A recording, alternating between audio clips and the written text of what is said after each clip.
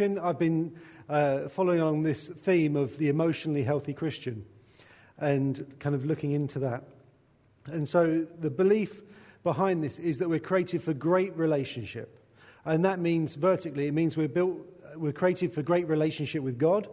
It means we're created for great relationship with one another. And we are created for great relationship with ourselves. Okay, so it's just reminding you of where we're coming from. And so when we do this, there are things that we do in life that draw us closer to other people, or whether it's to God, that they create harmony. And there are things that we do that promote healthy relationships. And then there are things that we do that create division. They draw people apart and they create difficulty in relationships. And so a couple of the things that I've spoken on previously, I spoke on offense and I spoke on forgiveness. And so we're going to just kind of go on and build upon this theme, because ultimately my heart for you, which I believe is God's heart for you, is that we enter into the things that he wants, and that part of that is good relationships, particularly with him, and then from that will flow good relationships with others as well.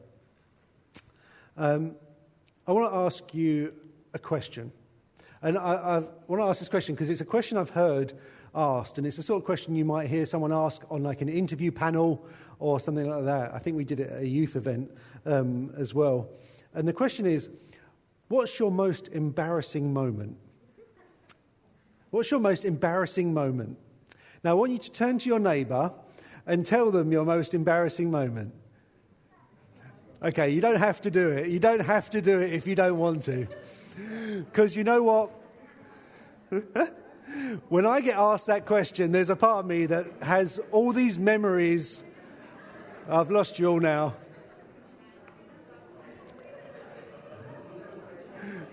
Everyone's enjoying themselves too much now. But you lot seem really good at this bit. Okay, back in the room. Back in the room. No? That's the wrong audience. All right. Oh, see you later.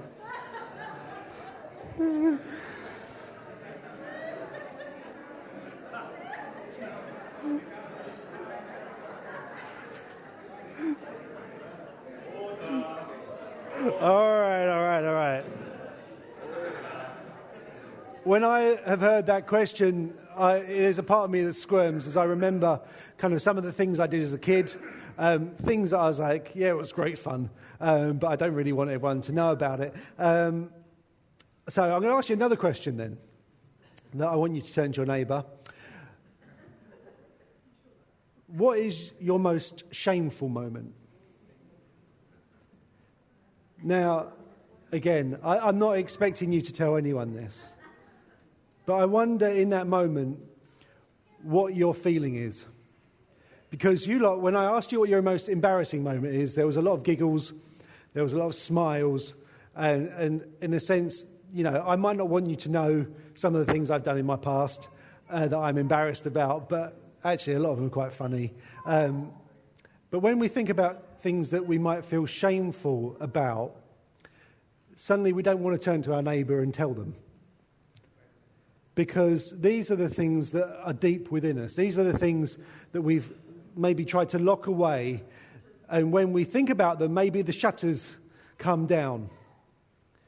When we've got shame in our hearts, we find it hard to look someone in the eye.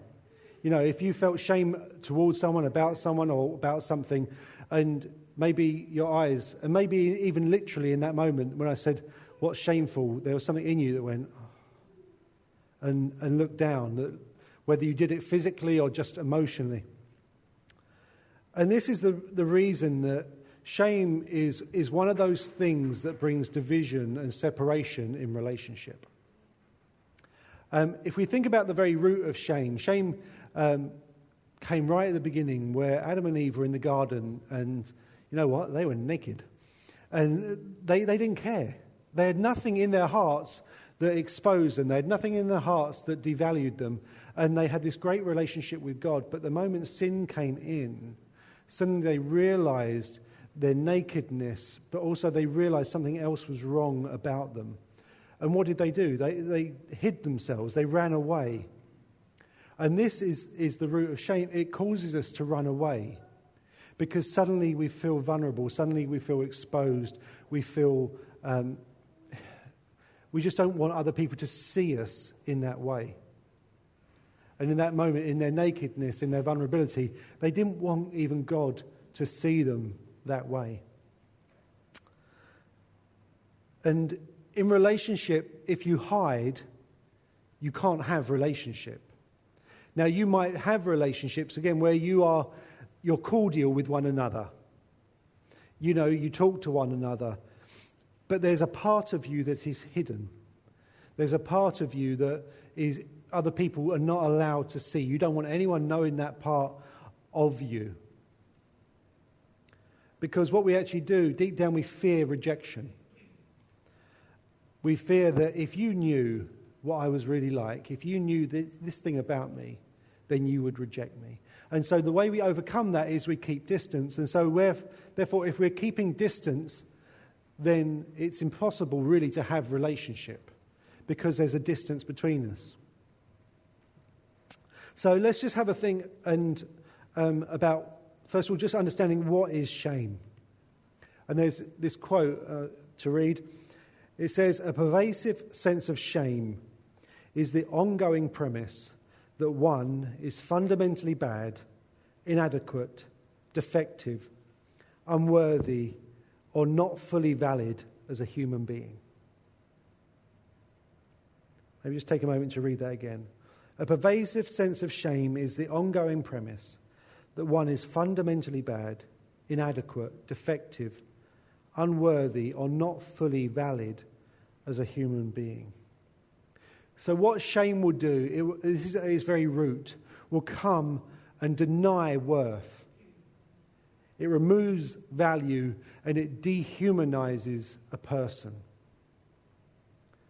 And as we look at this today, my brother asked me kind of what examples am I going to share? And the thing is, there are so many examples because shame can come in through so many different things. I almost want to say in 1,000,001 kind of anything. Shame can come in. But what we get, so I can't give every example this morning. I will give some. But what we want to do is recognize the core sense that is coming so we can recognize whether there's shame in our lives. This has been a very difficult sermon to prepare. And the one reason, it's a difficult one to deliver as well. And the first reason for that is that it's a really deep subject. Now, it's deep in many different ways, just in terms of its vastness, in terms of its complexity, in terms of its emotional impact. And I've studied a lot. It's funny, like, I've been cramming in these past, even this morning, cramming to get things in.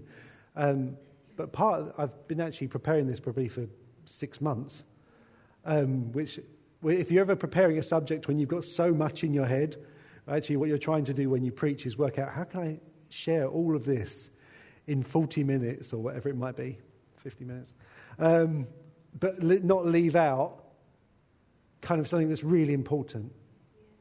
And so my prayer for us this morning is that God will come by his Spirit and really minister truth. And so whether he, through me speaking the words or just by his Spirit, that he will reveal things into your heart. The other reason this was difficult is because as I studied this more and more, that I realized that I struggle with issues of shame. And it's really therefore hard even to come and share something that you're kind of working through in yourself. About 20 years ago, God did an amazing thing in my life where he really released me from feelings of lacking worth, of trying to be good enough for him, an amazing sense of feeling accepted by him. And you can have a moment like that, but as I looked more and more into this subject, I was like, oh, yeah, there's still that trait. There's still that trait that I carry. And so there's a real struggle in that to realise, yeah, this is something that I'm still working through myself. And so one of the questions I might have for you this morning is this an issue for you? Because some of you might be very aware of it already. The moment I mentioned the word shame, something hit your heart like a ton of bricks. And it's like, because you're just so acutely aware of something that you are carrying. I even wondered, because I've shared the subject that I was speaking on today with people throughout the week, and there was a part of me that wondered if would everyone turn up? Because you don't want to be exposed. It can be something so very close to your heart that you think, I just want to hide. Just like Adam, I want to hide because I don't want to be exposed. I don't want to deal with this thing because it's too painful. It's too close to my heart. And there are some of you like that this morning. But there are some who maybe are unaware that shame is behind some of your responses and feelings. And so I just put together a couple of indicators of shame that, again, these are generalities. There's not all of them. But these might be indicators that there are issues of shame in your life. Are you unable to receive compliments? Do you magnify your flaws to others? Do you have feelings of never being good enough? Do you take criticism personally? Do you automatically believe that people will think badly of you? Do you fear that people may find out what you are really like? Again, there could be many more that I could go into, but these are just some that, as I was looking, came to mind. There are things that we struggle with. The fear of being exposed, the fear of being known. And we compensate in different ways that we try and detract from things to either cover up our shame or that we can't accept things that might be seen good about ourselves. And so one of the questions is, why do we feel shame? Shame comes when we have an expectation that is not met. That you have an expectation that is not met. There's a quote and it said, "I do not feel shame when I feel small at the rim of the Grand Canyon or sluggish at the slight of the fleeting gazelle." Because sometimes, there are things that we just know about ourselves. We know that, when you think about the vastness of the universe, you're small. You're not like, man, I didn't realize that I wasn't bigger than a mountain. It doesn't come to you as a surprise. You know that. When you see the gazelle run or, Usain Bolt, and you say, oh man, I can't believe I lost to Usain Bolt. There's not a surprise in these things. Your expectation is at a level that is appropriate, and therefore you don't feel shameful in that scenario. But the question is, sometimes we have these levels of expectations that we're not meeting. And that's where shame has an entry point. And then the process of shame, what it means is that we take something and then we internalize it. And it doesn't become about something that's out there, it becomes about something that's in here.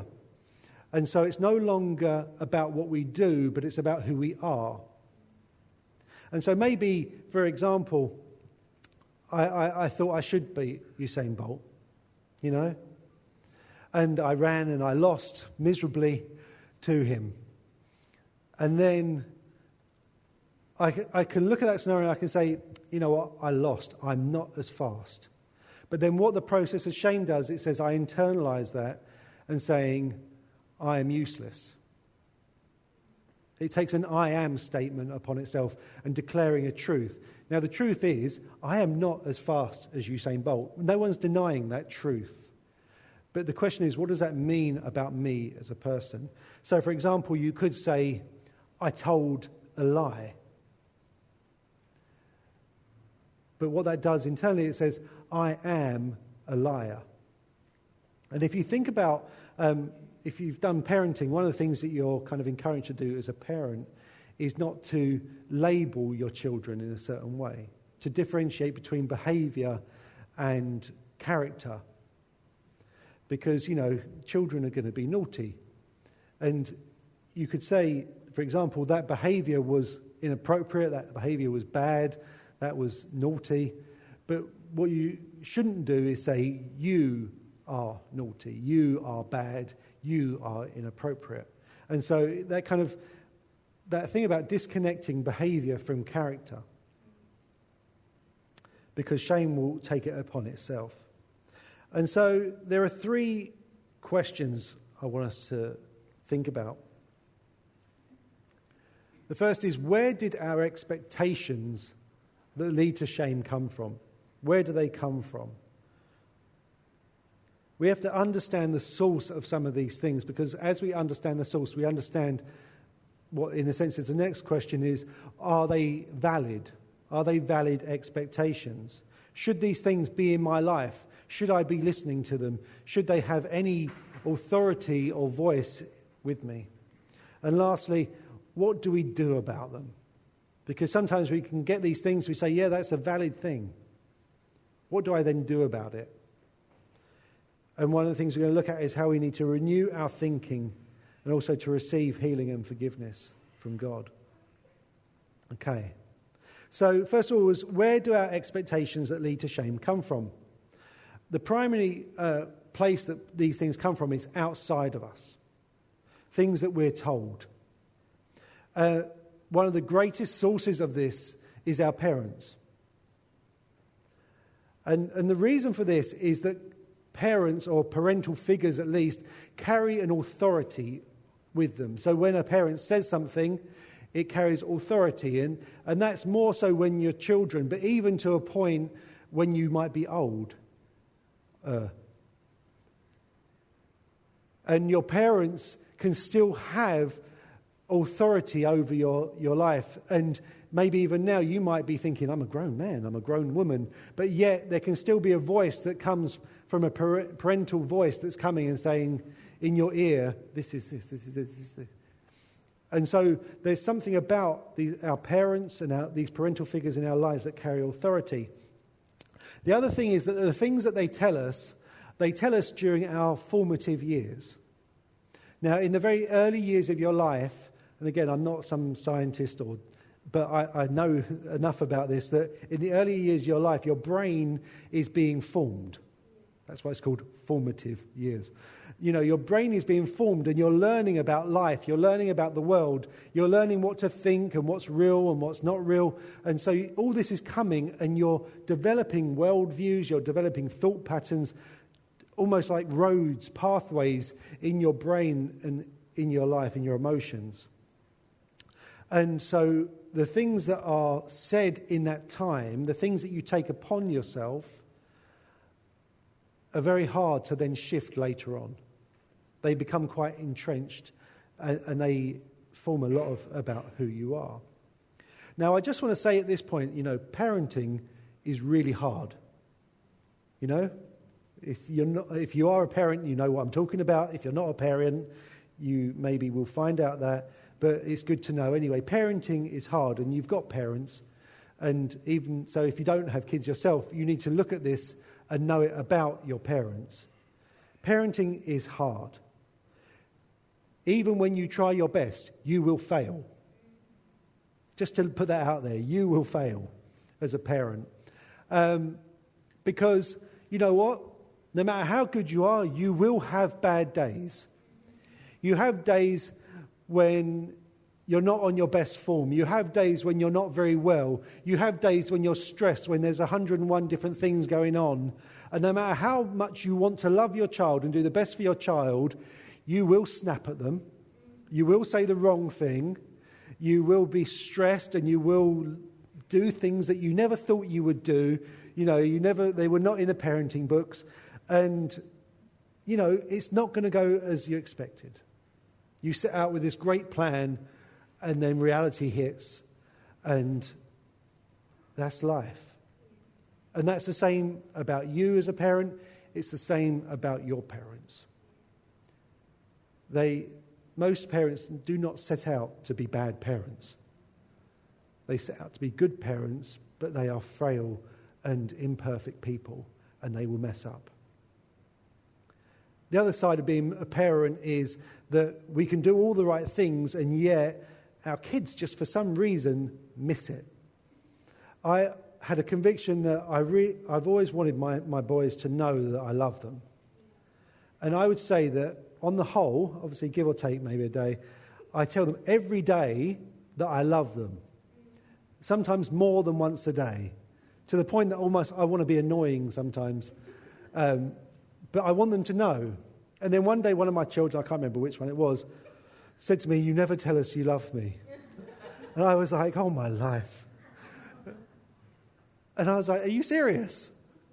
Their perception was completely devoid of reality. Now, maybe they didn't feel loved for whatever reason at that moment, but there was no doubt, in my mind at least, that I told them constantly that I love them. And so even then, you know, as a parent, you think, oh man, do I need to get a banner somewhere? What do I need to do to convey this to my child? Because they will miss it. There are some things they're going to miss. So there are some things that we do, and there are some things we don't do. The other reality is that there are bad parents. There are parents out there who are just bad parents. They do not love their child. They abuse their child. They're violent to their child. We know you just have to open up a newspaper and you see it. It's in there. And that's, again, there's a reality. And so some of us will get input throughout our lives from parents who are not doing a good job. They're not trying their best. And again, I'm not saying why they're doing that. They have their own story about why they've got to that point where they cannot do this. And maybe they are carrying such shame as well that they cannot be a good parent. But it happens. And the trouble is, what that happens is that then the child will get all this information. And throughout life, we get all this information. Even as an adult, you get this information that's coming to you. And what you do is you interpret a situation and you come to a conclusion. And so when we're interpreting any kind of information, sometimes hopefully we'll do that correctly. We come to the right conclusion. But sometimes we will incorrectly interpret something. We can do this because we misinterpret information. You know, that someone smiles at you and you think, what's behind that smile? They're only doing that to hide up the fact that they're doing something else, that they've got a plan hatching. We've misinterpreted a simple thing. Or maybe we lack information. We don't have all the facts. And particularly then as children, we don't have the emotional intelligence or the intellectual intelligence to always interpret things and come to the right conclusions. And so you could think about this, for example, as a child. Imagine a child whose parent dies. Now, you can look at that in a very logical way, but for a child, they can feel abandoned. Why did my parent leave me? Is it because they didn't love me? And you can look at that logically and think, no, that's absurd. They didn't have a choice. They loved you, but they didn't have a choice. They died. But for a child in that moment who is trying to interpret the world around them, they can't always do so in a very easy way. And they can come to a completely illogical conclusion. You can be shamed from outside by different things such as your race, your gender, your economic group. You know, we can look at all many things such as kind of this movement for slavery, where people, because of their race, were treated as animals. They were put into the marketplace and traded. And I was reading about how, and I've probably seen it in films, where they would come and they would look at your teeth to see if your teeth are good, just like you might do with a horse. What is that communicating to someone about their worth as a human being?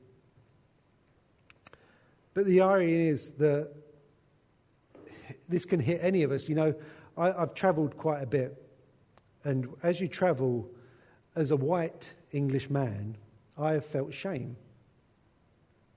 I felt shame for what the British Empire has done around the world at times. And maybe you could say, well, you shouldn't feel that. But again, some of this is just what you're made to feel by others. What other people say, well, you did this. The British people did this. And I'm like, I'm British. I'm white. And I can identify, and I can struggle with that. And so even the fact you can say, well, you shouldn't do. But it doesn't mean, just because we shouldn't do something, it doesn't mean we feel exempt, that we will be exempt from it. And the other side of shame is that because of that, people then group together and then try and put shame upon others. That we get together in our little groups. And that can happen, because one of the ways we seek to overcome shame is by reassuring each other, no, we're really good. And so Millwall sing, no one likes us, we don't care because we're Millwall, Super Millwall from the den. Because it's like, you're not going to shame us for being who we are. We're going to say, no, we're better than that.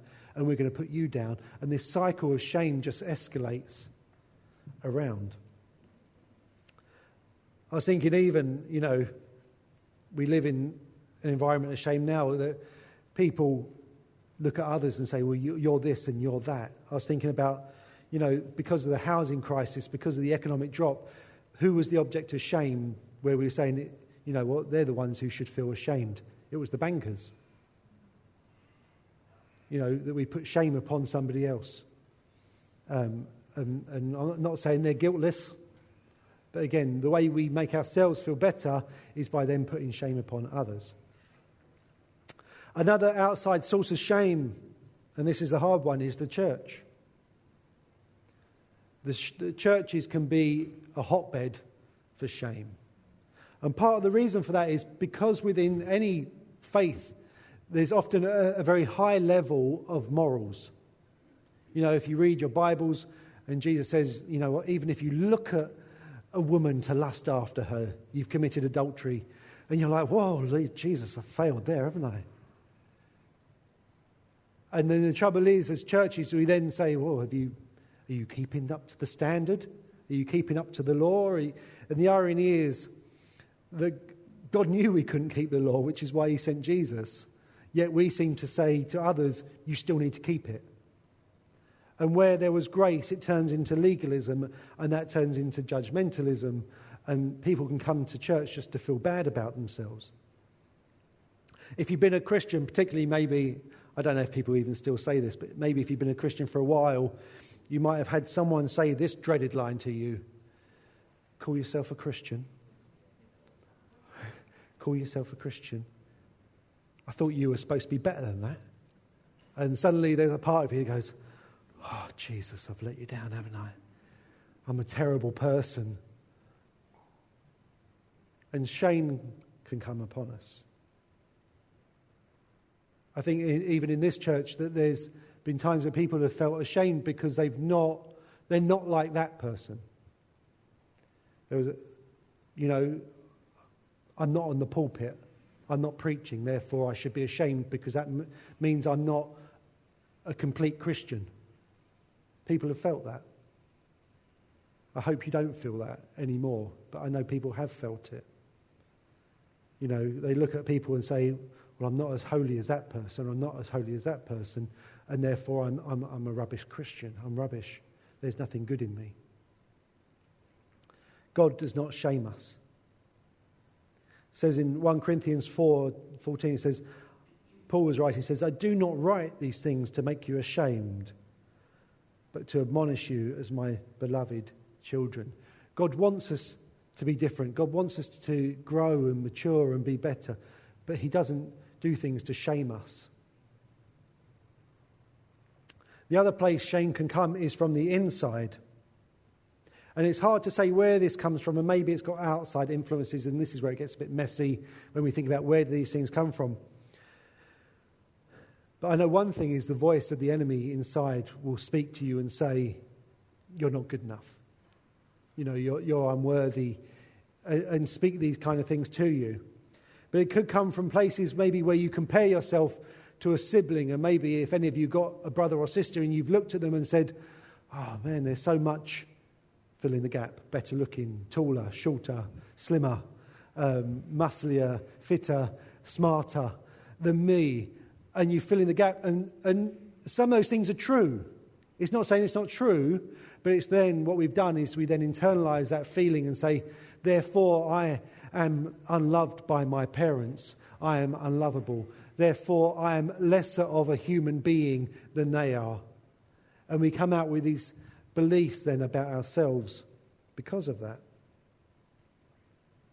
I know myself, and I wonder if there's an element of this for all young boys, is I wanted to be like my dad. I never really thought that. It wasn't a conscious thought, I want to be like my dad. But just by being there in that environment, there's a desire to be like my dad.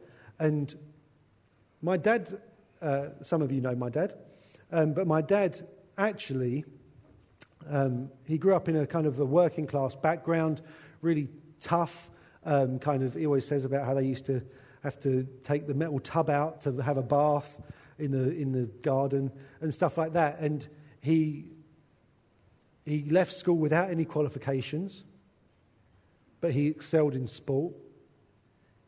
He's been a loving husband, devoted father.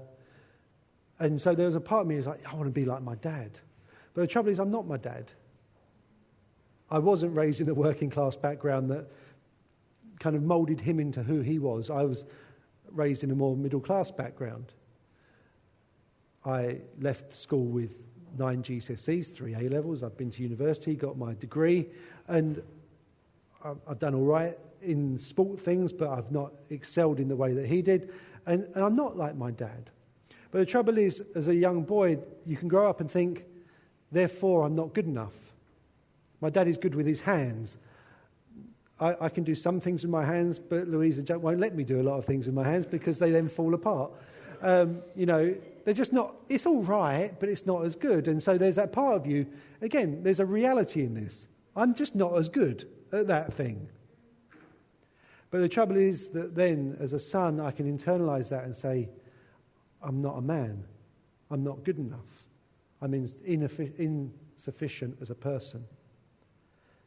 And that's something that God's had to work in my heart with. Even Jesus, he faced shame. There was a time when he went to his hometown and he was performing many miracles, and they turned to him, and maybe they didn't turn to him, maybe they turned to each other. Isn't that Jesus?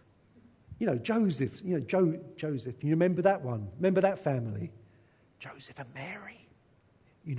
She wasn't even married. You remember him? Jesus, the one that was born out of wedlock. He's only a carpenter. He's not even got a good job. Maybe, and they looked down on him and they despised him because of who he was, where he'd come from, his family, his upbringing. Jesus faced that pressure of shame as well. But the question he had to face, and the question that we then have to face, is, are they valid? Is this expectation valid? And the big question comes is, when we set a standard or expectation, is it a godly one? Where does this come from? Is it a righteous one? Is it reasonable? Is it realistic? Because if your expectation is, I must be the best. Now, I took Samuel bowling yesterday, and my son does not like to lose. And he wanted to win. And the trouble is, there are 25 children bowling on one of those bowling ones where you push the ball down the ramp, and it's a bit hit and miss. There is skill involved, but no, you see the one kid who goes boing, boing, boing off the bumpers and gets them all down, and it's like, there's no skill in that. So you could do your best and still not win. And the trouble is, at one point he was second, and I said, you're second at the moment. That's really, he was like, oh. He was so devastated at that point that he was second. And I was like, no, it's all right. But he had this expectation that unless he won, that wasn't good enough. And I wonder, in a sense, what he was in that moment thinking, what did that say about himself? And as a good father, I was trying to reassure him. Now, in the end, he won. So I was like, phew, that saved me a lot of hassle. But if you set yourself to be the best at something, inevitably you will fail. Because Usain Bolt is the best at running the 100 meters, but at some point there's somebody who's going to come along who's better than him. It's inevitable. Maybe you've got an expectation that your home should be spotless. No? All right. But the feeling is that if you don't do that, then it means that you're a terrible person. Maybe you put that expectation on your partner and you say to them that they're a terrible person because they don't do it. Maybe you have this expectation, I need to be a pure person and therefore I need to be undefiled. And the trouble is that there are many things in this world that defile you. Whether it's just things that come in through your eyes or whether it's things that people might do to you that maybe you have no choice over whatsoever. And then what does that say about you as a person because you had that expectation? Yeah, we can desire these things, but we don't always control them. So the question is, what do we do about it? I want to just look at a few examples of how Jesus dealt with people. It's interesting that the word shame doesn't really come up in the Bible very much. But if you actually look at people's lives, you think, wow, I wonder what they felt in that moment. You had the woman, this is in John chapter 4, the woman of Samaria who went to draw water from the well. What type of woman was she? She was a woman who had 5 husbands in the past, and the one she was with at this moment wasn't her husband. She was a woman who was coming at midday, the hottest part of the day. She was coming on her own, probably because the other women, they didn't want her to be with her. Maybe for good reason, because maybe she'd nicked their husbands. But she was ostracized, she was separated, and yet she came to this well, and there was a man there, a Jewish rabbi. What the Jews and the Samaritans shouldn't meet together, they shouldn't talk together, particularly a man with a woman, it's just not done. But Jesus crossed that barrier, and he said, woman, will you give me something to drink? It's like, you want to give what? You shouldn't be doing this. That's not right. Don't you know who I am? No one talks to me. Everyone knows who I am. Everyone knows what I've done. You shouldn't talk to me. But Jesus dignified her. He didn't see her as unclean. He asked for her to give him something to drink from her cup. He gave her dignity. What about Zacchaeus? This is in Luke chapter 19. I couldn't find a picture of Zacchaeus. But Zacchaeus up a tree. What do we know about Zacchaeus? He was a tax collector. He was short. How many people think they're insignificant because they're short? I've been in a lift. I'm not a bad height. I'm like 5'10" and a bit. And I've been in a lift once with all these guys, and they were all like 6'2", 6'3", and I was like, I thought, how does Jana feel when she's like? Yeah, I did. But I felt intimidated. I felt insecure. And I was like, oh, man. We can feel that, oh, little man. What does that do to someone? No, it's fact. He was little. It's not, there's a factual element to it. But it's when you then say, I'm little, I'm less because of that. And maybe that's why he went and he became a tax collector, because he was like, I'll show you who's little man. I'm going to rip off all your money. I'm the big man now, aren't I? Because I've got the big house. You're the little man because you're paying me taxes. And maybe that was his way to compensate for it. Yet he was climbing a tree because he had heard about Jesus. And what did Jesus do? He said, Zacchaeus, how did he know my name? How does he know who I am? God knows your name. Even when you're up a tree, God knows your name. Zacchaeus, wow. What did that do for him in that moment? where he's kind of, I'm a nobody, I'm nothing. And suddenly this rabbi with a mass following says his name. It's amazing how such a small thing can be such an empowering thing. And God knows your name. He said, Zacchaeus, come down. I'm coming to your house for dinner. What did everyone else do? What? He's going to Zacchaeus' house. Zacchaeus is a sinner. He's a tax collector. He's robbed us from of money. A rabbi shouldn't be with someone like that. But Jesus was willing to cross that barrier. He was willing to see Zacchaeus differently. He was going to give him value and show them that he didn't need to be ostracized. Show him a different way.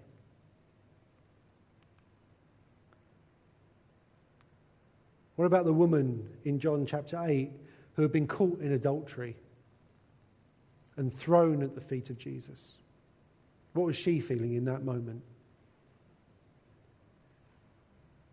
There's a reason she had probably got to that point anyway, but then again, and then these group of men had just grabbed her and dragged her through the streets and thrown her at someone's feet and saying, this is what this woman's done, this is who she is. I can only imagine she just couldn't look up from the floor. I wonder if that's why Jesus wrote on the floor, because that's where she was looking. Because shame makes you look down. She couldn't look him in the eye. But when he said, if anyone here is without sin, let him throw the first stone. And they all went. And she said, he said to her, where are your accusers? Where are your accusers? I do not condemn you. Go and sin no more. You know, he could have condemned her. He could have joined in the crowd and said, yeah, this woman, she's done something terrible. Let's stone her. It was under the law, it could have been permitted. But when there was only him left, he didn't need to do that. And not because he broke the law. Just so you know, he didn't break the law because the law says there need to be two people who are witnesses. And he was left, just him. So he was obeying the law. He didn't break the law. But he said, I don't condemn you. And maybe she'd lived under condemnation all of her life. But now he was releasing her. And the woman who touched the hem of Jesus. What do we know about this woman? She was a woman who had this issue of blood for 12 years, spent all she had. And so she was a woman, she must have been well known in that area because, for one, she had spent so much money on doctors, she must have had money to begin with. So she was probably a well-off person at some point. And then she, you know, when in a small town, these were not big towns, you know, word gets around, oh, she's the one with the issue of blood. She's the one who can't come near us. Don't touch her. Do you ever feel like you can't be touched? Because if people touched you, if they came close to you, then they'd become defiled as well. But she knew she had to do something. She pushed through the crowd and she touched the hem of Jesus' robe and she was healed. And what did Jesus say? What are you doing? What are you doing? Don't touch me. I know who you are. Do you know what he called her? Does anyone know? He said, daughter. He said, daughter. Again, such a firming, loving voice. You know, Jesus chose not to define the person by their sin or by their issue, but he saw something else in them. He did not overlook sin, because sometimes we think, you know, do we overlook sin? No, we don't overlook sin. Jesus didn't gloss over the issues, but he dealt with the person. He spoke to the person, and he could see beyond the issue. There's a story I just want to... Hope we got time.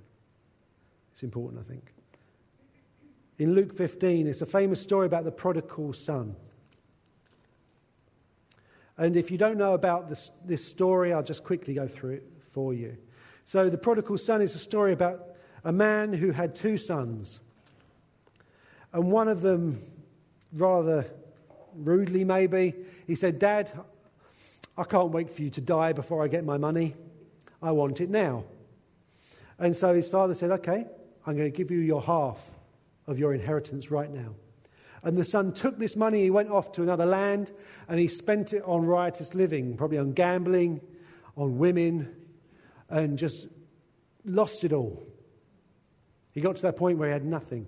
And then, obviously, he had to live, so he went and got a job feeding pigs. Now, for a Jewish person, feeding pigs was probably the lowest of the low.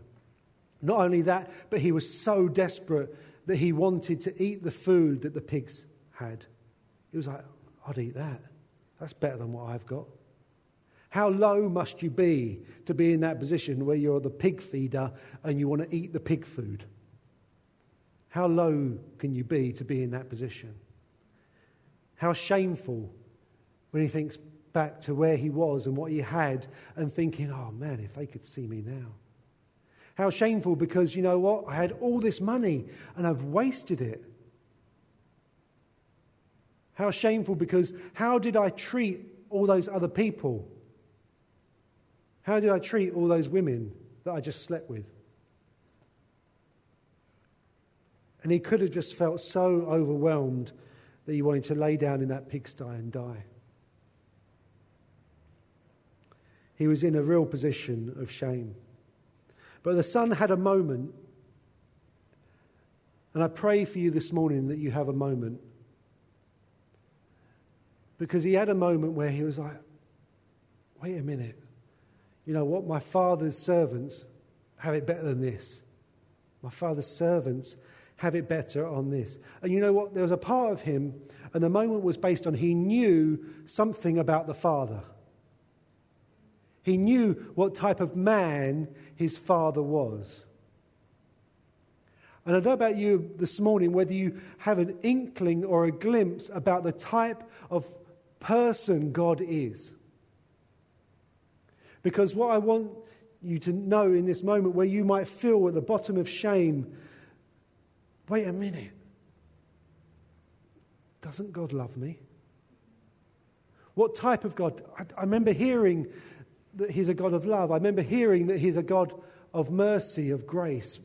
Is it possible that I could go to him even if I can just be his servant and I don't have to live in this position of shame anymore? He had this moment. You know what? The father, in all of this, how he saw the son didn't change. Because his son was coming back to him. I've got a slide for this. His son was coming back to him and he was waiting. He was waiting for him. And when the son came, he looked and he thought, is that my son? Is that my son in the distance? And he ran to him. You know what? The son never stopped being a son to the father. Despite what he did, despite the money, the rudeness, the lies, the squandering of the money, the sleeping around, the being with pigs, never changed that he was a son. The fact never changed. And to the father, the son was always a son.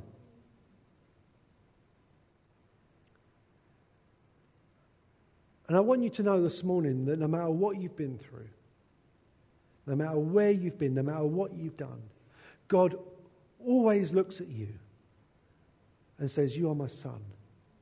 You are my daughter. And it reminded me, if you've ever watched one of these shows like Cash in the Attic or the Antiques Roadshow or something like that, and people get this thing and they don't value it much.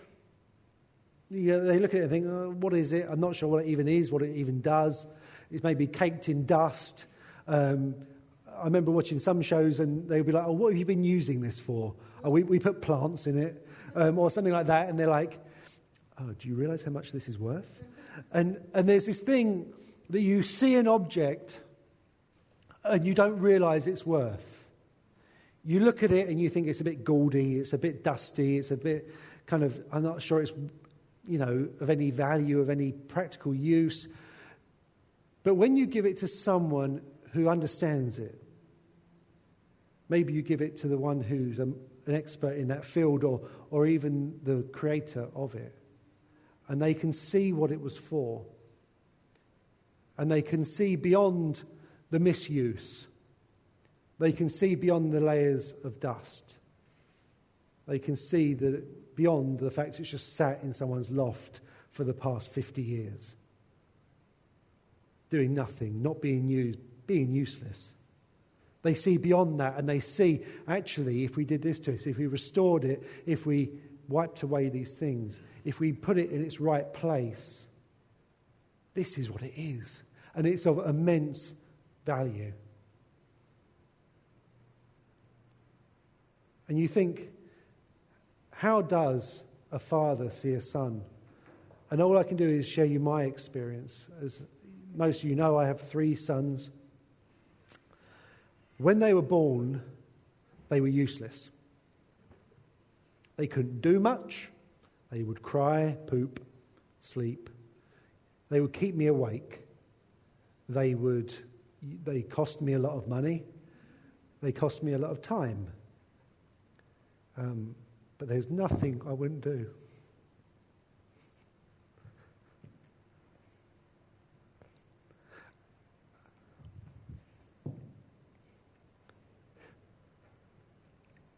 And that's the Father's heart. And what I want you to know is that that's how God feels.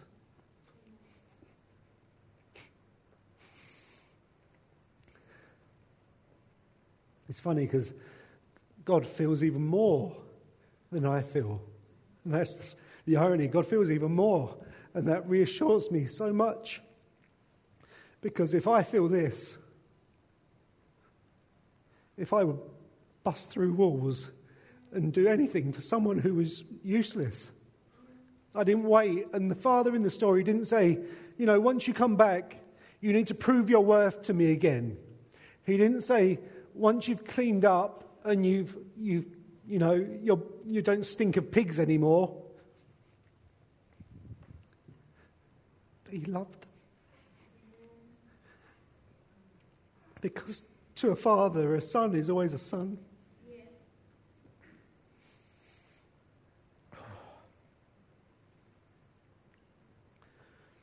There are certain religions in the world that believe in karma.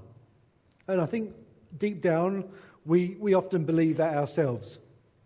We might not call it that, but what we believe is that people should get what they deserve. You do something bad, you should get something bad in return. It comes around. What goes around comes around. And the trouble is, when you read this book and when you understand our God, He is not a God of karma. He is a God of grace. Good, I'm glad we got an amen.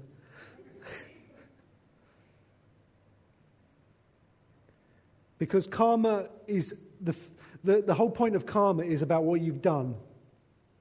But the whole point of grace is about who you are. And saying God doesn't gloss over what you've done. It's not like these things didn't have a consequence. For the son in the story, there was still a consequence. He didn't come back and the father goes, I've got another bit of inheritance for you. He didn't regain his inheritance. What he regained was his sonship. He'd never lost it in the father's eyes, but he'd lost it in his own eyes, and he came back willing to be a servant, but the father made him a son again.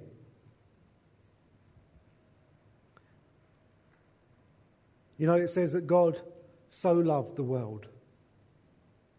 Which world? This world? The world that rejected him? The world that does evil things to one another? God so loved the world that he gave his son. He put his son through something agonizing so that we might have life. And you know what? I used to hear people say this thing. They said, you know what? If it was only you, Jesus would have come. And I used to think, sounds nice, I don't believe it. And when I say I used to believe it, probably until last week. because I think, Jesus, I can understand how you'd come for everyone. That's good odds. Like if you think about all the people of all time, you're probably thinking like 12 billion people, something like that, maybe a bit more. I can understand how you would make a great sacrifice for 12 billion people. What I don't understand is why you would make a great sacrifice for me. I didn't understand that. Sorry, my laptop's turned off. I just didn't understand that until I really reflected on the Father's love. Because as I said, there's nothing I wouldn't do for my son. And that's why God is looking at me and saying, you're not just 1 in 14 billion. You're my son. And I love you.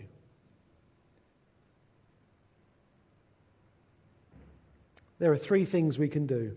I just want to kind of bring this to a finish. In order to respond to this issue of shame.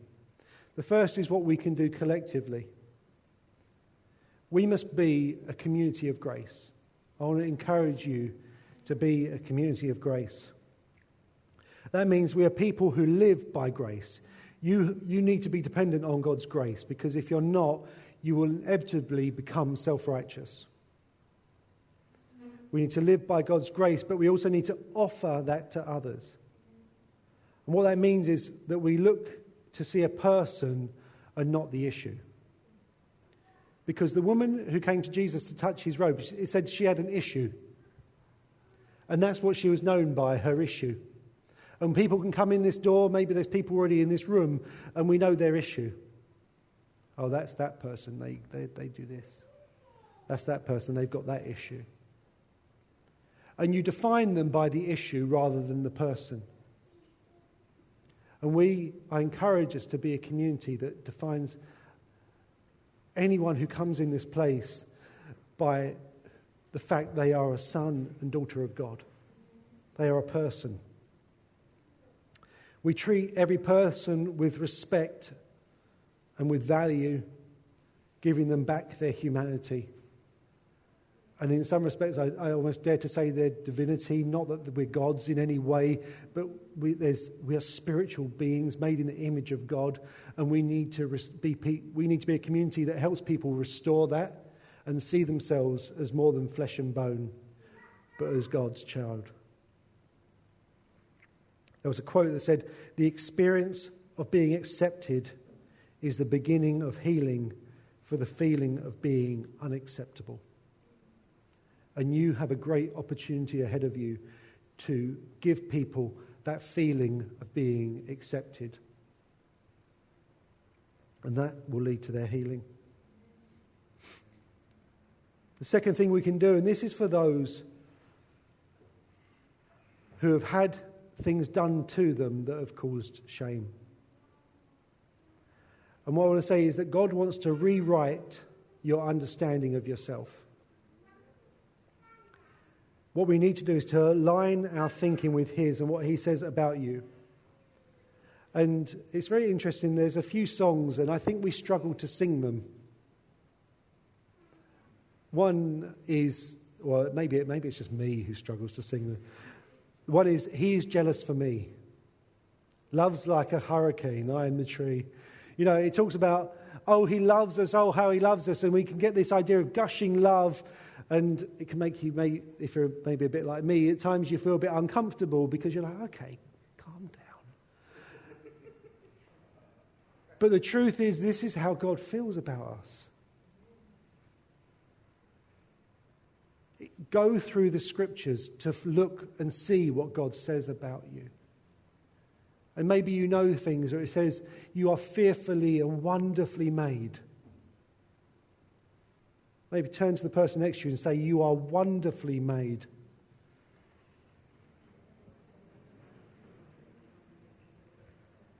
Do you struggle to receive that about yourself?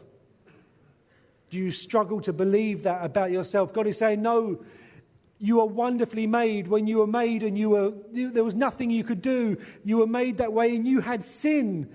You know, you were bad, you did naughty things, but you were wonderful. Because that's how I feel about my kids. They are not well behaved all the time, but they are wonderful. And that is how God feels about you. He's not defining you by all the things that you've done. He says you are more valuable than a sparrow, than a bird, than a lily in the field. You're more valuable than all these things to me.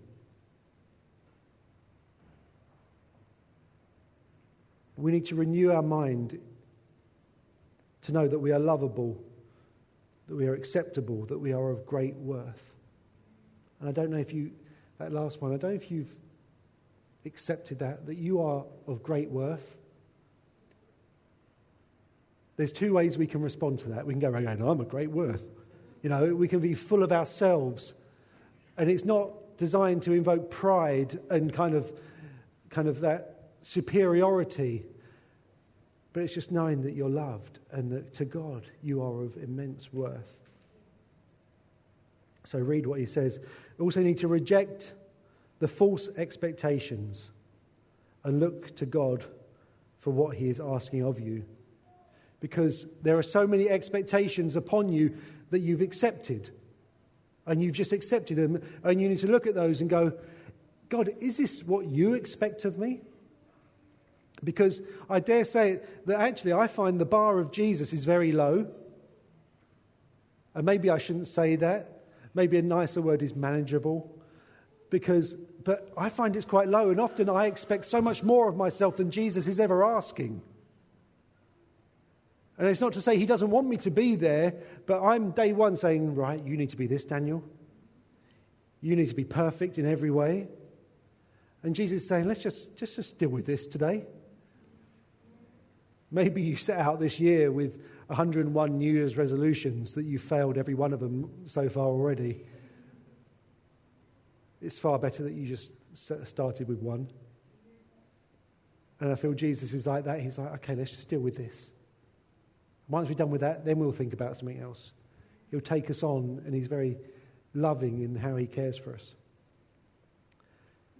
So that's how we might think about the things that are done to us, the things that have been put upon us. But then thinking about the things we have done, because maybe you've done something and you think, "I did that, I know I did it, and I'm ashamed of it." I think the difference there is we think about guilt as opposed to shame. Because there are things that we have done and you should feel guilty about them.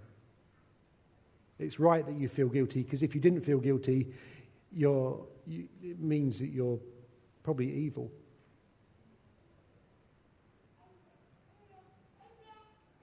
Guilt is a good sign because it shows that we're connecting with the heart of God. And the question is then, what do we do about it? Because we can say, "God, I repent," because he says, if we confess our sins, he's faithful and just to forgive us our sins and to cleanse us from all unrighteousness. So he brings us to the place of forgiveness, but also of cleansing.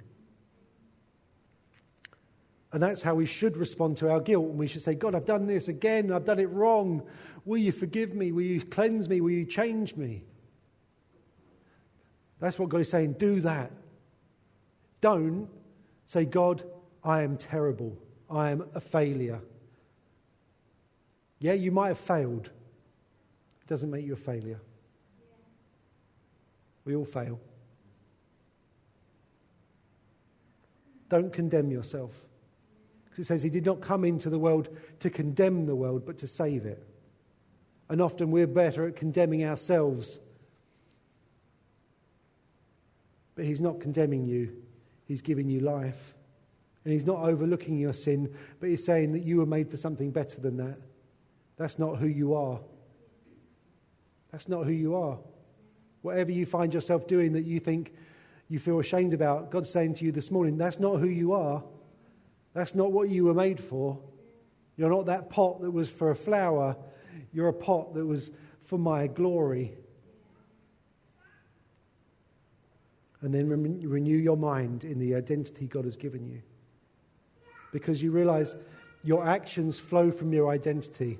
So if your actions are not as they should be, then it indicates there's something wrong in the way you view yourself and the way you view God. And so this is a process of being renewed in our mind.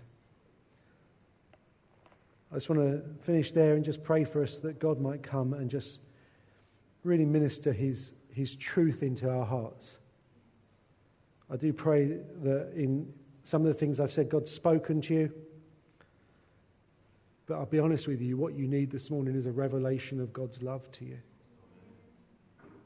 Because I can say it all, and this is one of the things for people with shame. They'll hear it all, and then they'll go, no, not me. That's not about me. I'm no good. It applies to everyone else, but not to me. But it applies to you this morning. Let's close our eyes and let's pray.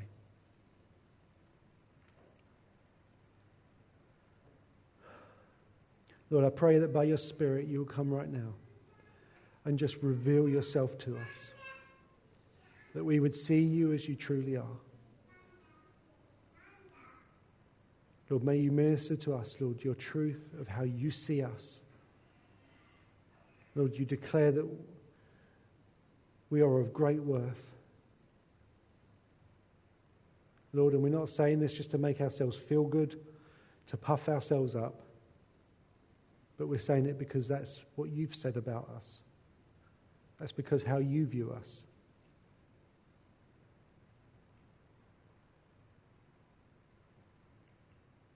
Lord, I just want to receive from you. I want to receive from you right now. Lord, come and give us fresh revelation, Lord God.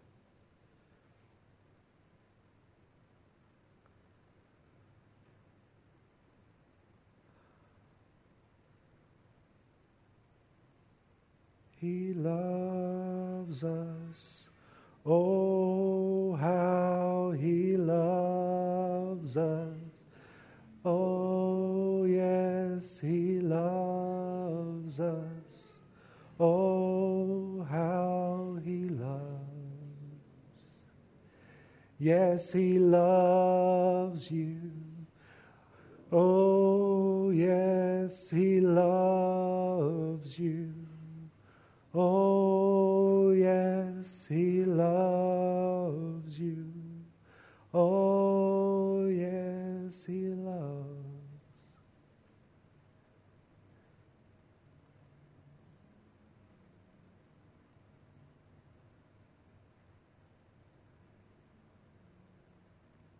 Pray, Lord, just if there's any lies that are swirling around, Lord, in our head.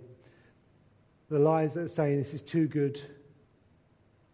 Surely God doesn't feel this way about me. We just come against that lie now in the name of Jesus and ask, Lord Jesus, that you would reveal your love to us deep in our hearts.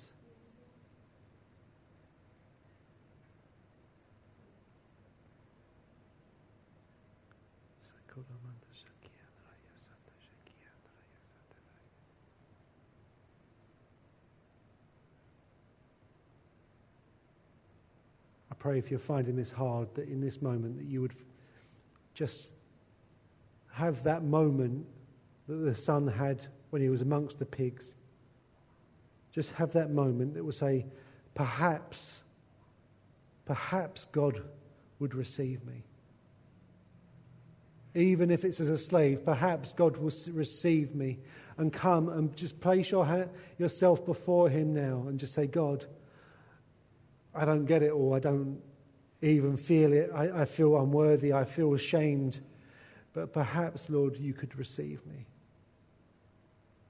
and allow him to speak truth over you. Allow him to come and put his arms around you.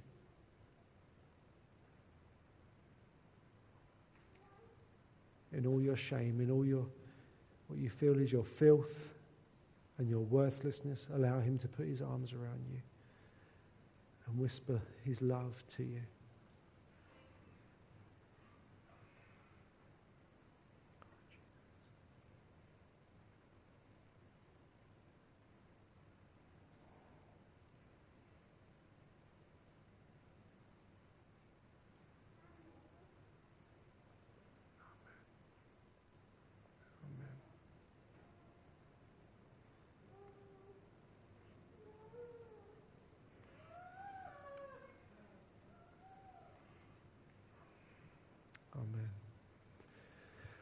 Amen.